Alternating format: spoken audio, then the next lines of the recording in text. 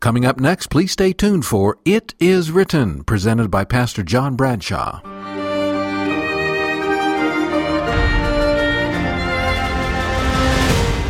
This is It Is Written. I'm John Bradshaw. Thanks for joining me. Few transformations in American history have been quite as dramatic. And like so many great changes in people's lives, this one was brought about by tragedy, by the brutal interruption of a hard-hearted life's chosen course. It was May the 15th in 1972. He was running for the President of the United States. On that day, Governor George Wallace of Alabama was permanently paralyzed from the waist down. This happened following an assassination attempt in a shopping center in Laurel, Maryland. He was shot 5 times, 1 bullet lodged in his spine. His life would never be the same again. His spirit was broken. His confident self-assurance was gone. And until the day of his death 26 years later, he would never experience another day without pain. Governor Wallace had established himself in American politics as an unabashed defender of racial segregation. His first inaugural address as governor of Alabama was delivered during the heart of the American Civil Rights Movement, and it's best remembered for his defiant cry, I say segregation now, segregation tomorrow, and segregation forever. But a paralyzed man confined to a wheelchair for the rest of his days has a tough time being defiant. It seemed that God finally got through to Governor Wallace. Not long afterwards, he wheeled himself down the center aisle of the Dexter Avenue Baptist Church, just 500 feet, 1 block away from the Alabama State Capitol in Montgomery. This was the very church once pastored a quarter of a century before by Martin Luther King Jr. Turning his wheelchair around, the governor spoke to a hushed congregation in words no one present could forget. He said, I have learned what suffering means, in a way that was impossible before the assassination attempt. I think I can understand some of the pain black people have come to endure. I know I contributed to that pain, and I can only ask your forgiveness. One sharecropper from Selma, Alabama, who had marched with Martin Luther King, compared the governor's transformation to the conversion of Saul of Tarsus. George Wallace, in the sharecropper's words, was struck down and then got up to do good. Now, as you might expect, not everyone was completely accepting of Wallace's apology. He's being referred to as one of the great villains of the civil rights era, and his actions caused many, many people real hurt. But following Wallace's death in 1998, African-American Congressman John Lewis, a giant in the civil rights movement since the early 1960s, wrote an editorial in the New York Times, in which he said, the George Wallace who sent troops to intimidate peaceful, orderly marches in Selma in 1965 was not the same man who died this week. With all his failings, Mr. Wallace deserves recognition for seeking redemption for his mistakes, for his willingness to change and to set things right with those he harmed, and with his God. You know, no experience speaks more decisively to the power of Christianity than a radical change of heart. And we're going to focus on this experience today in this episode of our ongoing series, Great Chapters of the Bible. The chapter we're going to be studying is the 5th chapter of the Gospel of Matthew. It's the opening chapter in Jesus' famous Sermon on the Mount, that great cornerstone of the Christian faith that Jesus delivered at the very start of his ministry. Matthew 5 is truly one of the richest chapters in the 4 Gospels. It contains a lot of important material. The chapter starts with the Beatitudes. Blessed are the poor in spirit. Blessed are the meek. Blessed are they that mourn. But we're going to jump over the Beatitudes because we'll look at them another time. Instead, we'll start in Matthew 5, verse 20. We'll see this chapter focuses on a radical change of the human heart. Jesus says some things that absolutely shock the people he's speaking to. He said, For I say unto you, that unless your righteousness exceeds the righteousness of the scribes and Pharisees, you will by no means enter the kingdom of heaven. Now that was a stunning statement. The Pharisees were considered real religious leaders, They were the spiritual elite. They were rigorous in their obedience and very careful to be seen to be religious and holy and in God's favor. Jesus went on to identify what was so terribly wrong with the professed righteousness of the scribes and Pharisees. In some of the strongest words of his entire ministry, Jesus revealed what was wrong with the Pharisees' approach. Outwardly religious. Inwardly, it was a different story. Woe to you, scribes and Pharisees, hypocrites! For you cleanse the outside of the cup and dish, but inside they are full of extortion and self-indulgence. Blind Pharisees, first cleanse the inside of the cup and dish, that the outside of them may be clean also. Woe to you, scribes and Pharisees, hypocrites! For you are like whitewashed tombs, which indeed appear beautiful outwardly, but inside are full of dead men's bones and all uncleanness. Even so, you also outwardly appear righteous to men, but inside you are full of hypocrisy and lawlessness. That's Matthew 23, 25 through 28. So this is the righteousness of the scribes and Pharisees that Jesus was talking about. The kind of behavior that can't qualify anybody for heaven because it's all on the outside and not on the inside. Now, you might have met people like that. You might even be like that. This surface religion that Jesus was warning against was something the Old Testament prophets had warned the people of Israel against for hundreds of years. 1,000 years before the time of Christ, the prophet Samuel warned King Saul about this very thing. Has the Lord as great delight in burnt offerings and sacrifices as in obeying the voice of the Lord? Behold, to obey is better than sacrifice, and to heed than the fat of rams. 1 Samuel 15:22. As Jesus speaks more about this, he talks about hatred, adultery, and one of the greatest evidences for the power of God. So what would be one of the greatest evidences for the power of God? I'll have that in just a moment.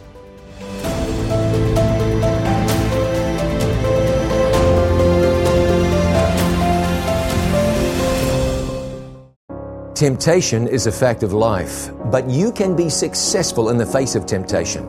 Be sure you get today's free offer, When the Lion Roars, and find out how you can successfully defeat temptation instead of being defeated by sin. To get your free copy of When the Lion Roars, call us on 800-253-3000. You can write to the address on your screen or visit us online at iiwoffer.com.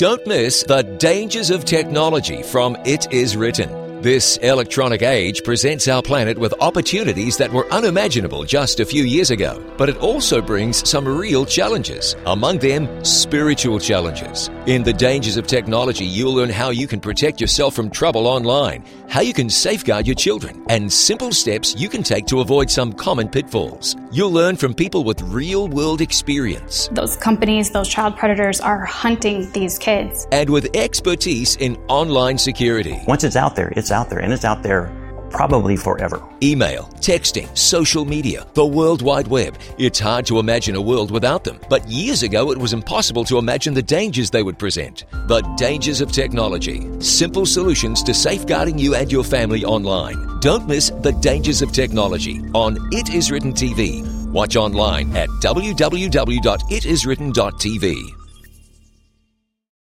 Thanks for joining me today on It Is Written. I'm John Bradshaw. A major problem facing the world today is the lack of heart religion. You know, it's easy to call yourself a believer, but it's another thing altogether to be one, genuinely. As we look today at a great chapter of the Bible, we're looking at Matthew 5, and we see that God speaks very clearly to this issue, really to the problem of surface religion. There was a lot of it around in Jesus' day. In fact, 700 or so years before Jesus was born, Isaiah the prophet wrote this: "To what purpose is the multitude of your sacrifices to me, says the Lord? I have had enough of burnt offerings of rams and the fat of fed cattle. I do not delight in the blood of bulls or of lambs or goats. When you spread out your hands, I will hide my eyes from you. Even though you make many prayers, I will not hear. Your hands are full of blood. Wash yourselves, make yourselves clean. Put away the evil of your doing from before mine eyes. Cease to do evil. Learn to do good. Seek justice. Reprove the oppressor. Defend the fatherless. Plead for the widow. Isaiah 1:11 and 15 through 17. And then, as always, God assures his people of his power to change them from the inside out, so that the reform of their lives won't be only a surface matter any longer. Come now and let us reason together, says the Lord. Though your sins are like scarlet, they shall be white as snow. Though they are red like crimson, they shall be as wool. Isaiah 1:18. Another of the Old Testament prophets, the prophet Micah, makes a similar appeal in Micah 6, starting in verse 6. With what shall I come before the Lord and bow myself before the high God? Shall I come before him with burnt offerings, with calves a year old? Will the Lord be pleased with thousands of rams or 10,000 rivers of oil? He has shown you, O man, what is good. And what does the Lord require of you? But to do justly, to love mercy, and to walk humbly with your God. Micah 6 through 8. The Sermon on the Mount in Matthew chapter 5 speaks of a genuine inward faith. God wants for us something better than hypocrisy, something better than a surface religion, something better than outward show. You can fool people, you can impress people, but God sees the heart. Right after Jesus warns his audience against the surface righteousness practiced by the religious leaders of his day, he points to two of the Ten Commandments as examples of how obedience goes all the way to the heart. He starts with the sixth commandment, and he says in verses 21 and 22, You have heard that it was said to those of old, You shall not murder, and whoever murders will be in danger of the judgment. But I say to you that whoever is angry with his brother without a cause shall be in danger of the judgment. The Apostle John said something very similar. 1 John 3 verse 15.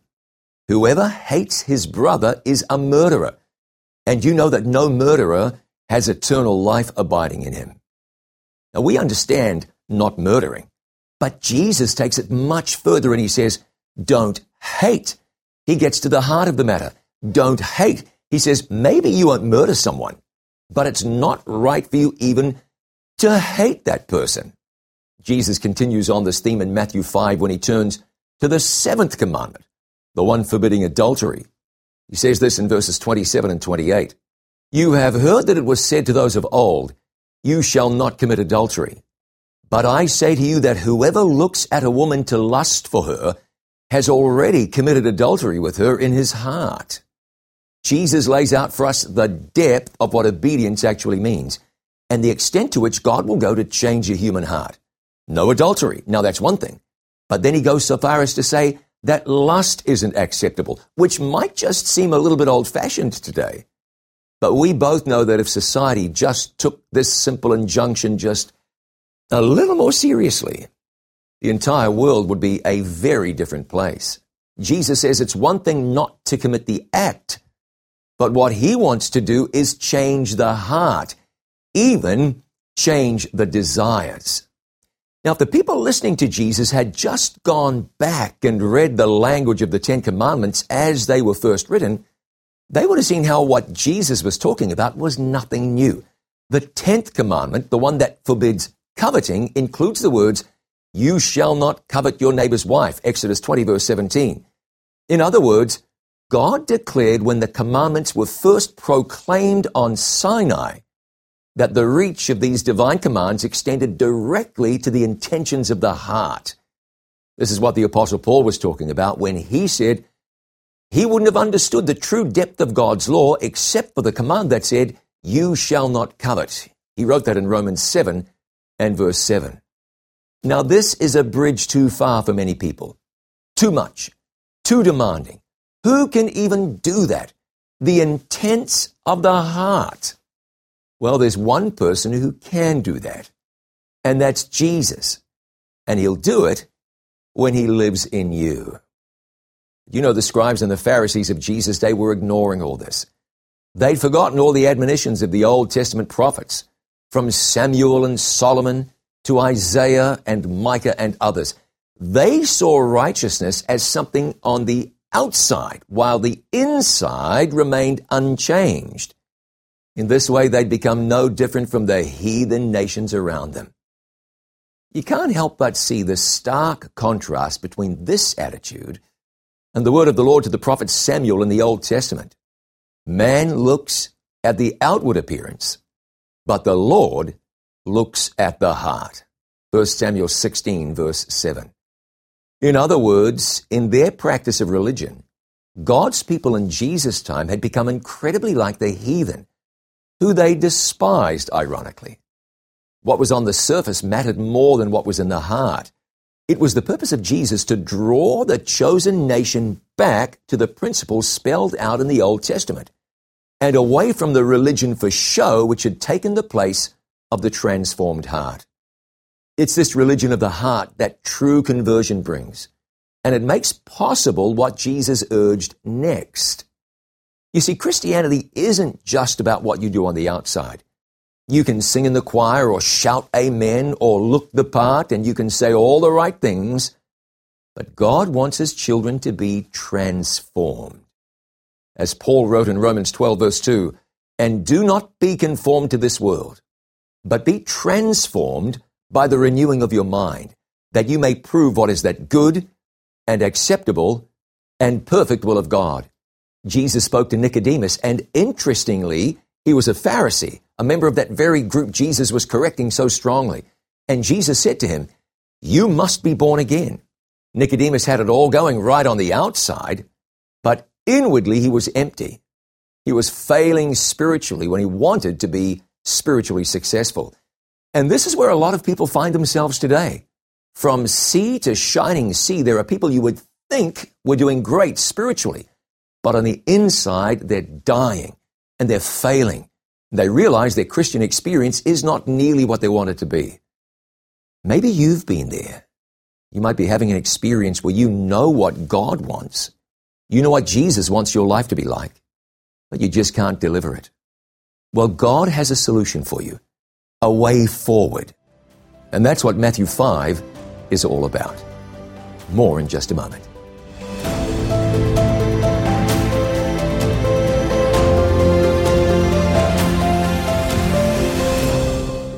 Thank you for remembering that It Is Written exists because of the kindness of people just like you.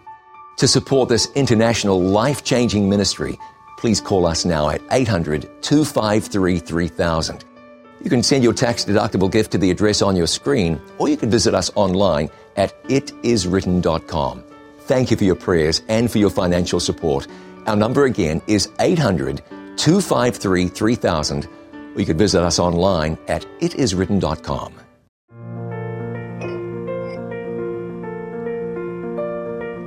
What does the Bible say about astrology?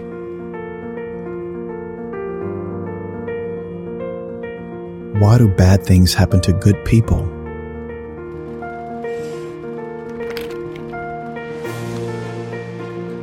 What color is Jesus? If you have a question, we'd love to find an answer for you from the Bible. Line Upon Line from It Is Written TV.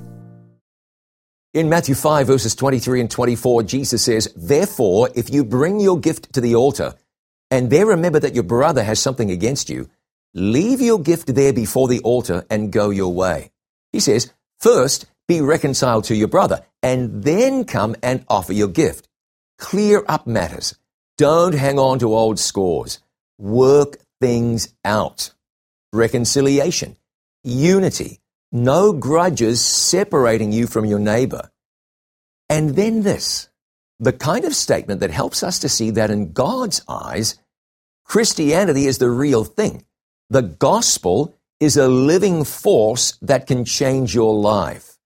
See, nobody feels good about themselves when they know God wants them to live a certain life, but they can't do it. Too many people today are living a double life.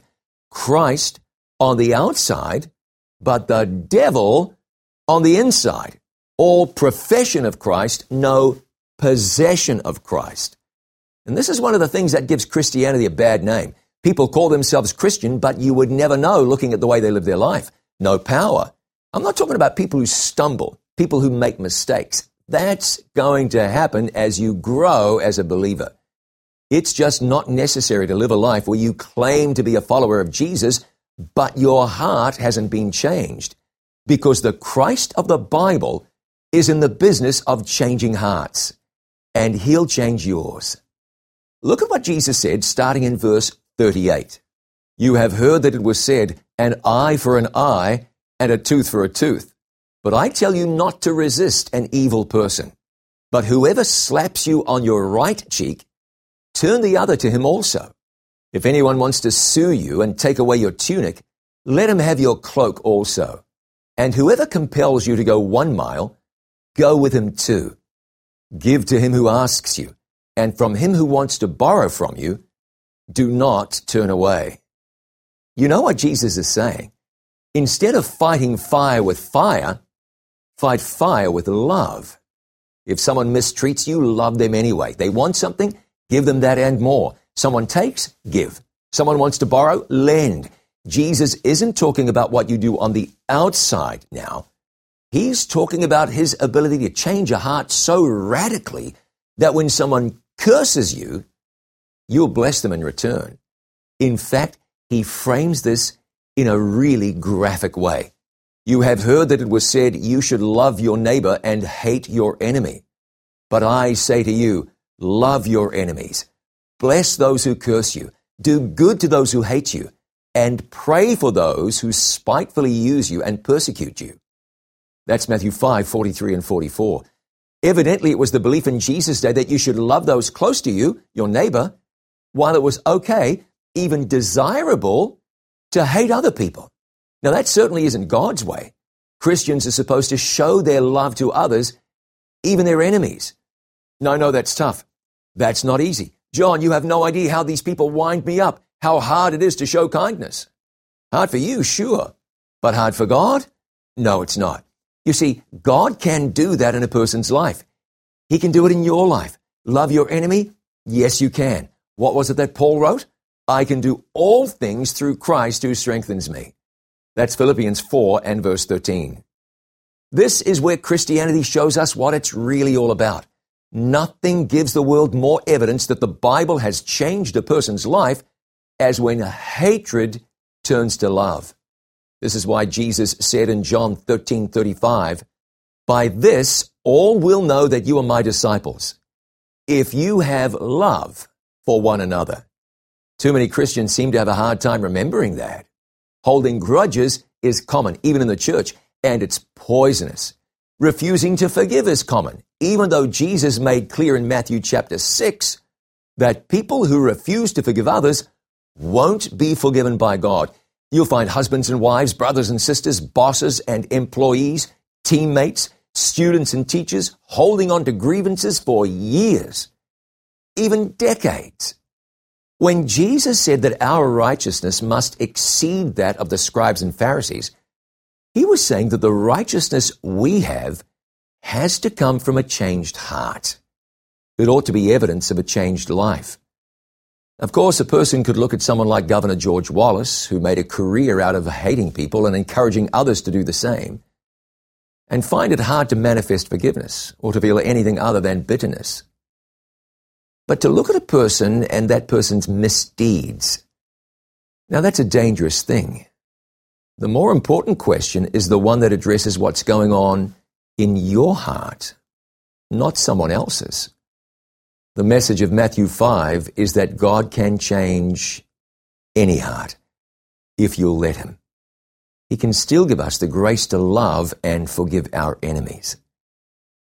Historians still debate whether George Wallace was sincere in his request for forgiveness from those he'd wronged so terribly. And that's understandable. Was he sincere, do you think? Was he? Let's let God decide that. Author Dan Carter, who wrote a biography on George Wallace, quoted an English writer who said, men's hearts are concealed, but their actions are open to scrutiny. Although human hearts are very much concealed, the Bible assures us, speaking of God, you only know the hearts of all the sons of men. 1 Kings 8:39. And the same God who alone can read our hearts is the one who alone possesses the power to change them. Planning for your financial future is a vital aspect of Christian stewardship. For this reason, It Is Written is pleased to offer free planned giving and estate services. For information on how we can help you, please call 800-992-2219. Call today or visit our website, hislegacy.com. Call 800-992-2219. Temptation is a fact of life, but you can be successful in the face of temptation. Be sure you get today's free offer, When the Lion Roars, and find out how you can successfully defeat temptation instead of being defeated by sin. To get your free copy of When the Lion Roars, call us on 800-253-3000. You can write to the address on your screen or visit us online at iiwoffer.com. Let me pray with you now. Our Father in heaven, we thank you in the name of Jesus that you are able to change a heart. And we don't want to be the type of person who outwardly puts on a good show of being a Christian, demonstrates religiosity, while on the inside we're corrupt and full of malice, and we're sick and we are failing. Lord, we know it is your intention to change us inwardly and outwardly, to do a thorough, complete job, to convert us, that we might be, as Jesus said to Nicodemus, born again. Friend, as you look into your heart, what do you see? Do you see a heart that's at one with the heart of God? Do you see a heart that is united with Jesus? If so, then I want you to say, thank you, Lord. But if you don't, if you look on the inside and you see a hypocrite, if you look on the inside and you see someone who's just playing a game or going through the motions, whose practice doesn't meet with his or her profession, then right now I'd like you to ask Jesus to give you a new heart. Father, would you do that for me, for each of us? Give us a new heart, a new mind, that our profession might be demonstrated by a life that reveals to others that there is a Savior. We thank you and we pray in Jesus' name. Amen. Thank you so much for joining me. I'm looking forward to seeing you again next time. Until then, remember, it is written, man shall not live by bread alone, but by every word that proceeds from the mouth of God.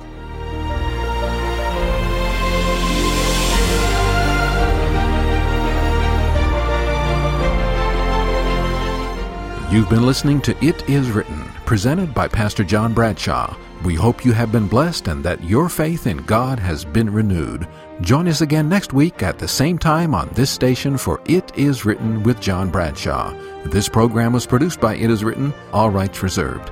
It Is Written is a faith-based ministry. Thank you for your letters and continued support. For more information, please visit our website, itiswritten.com.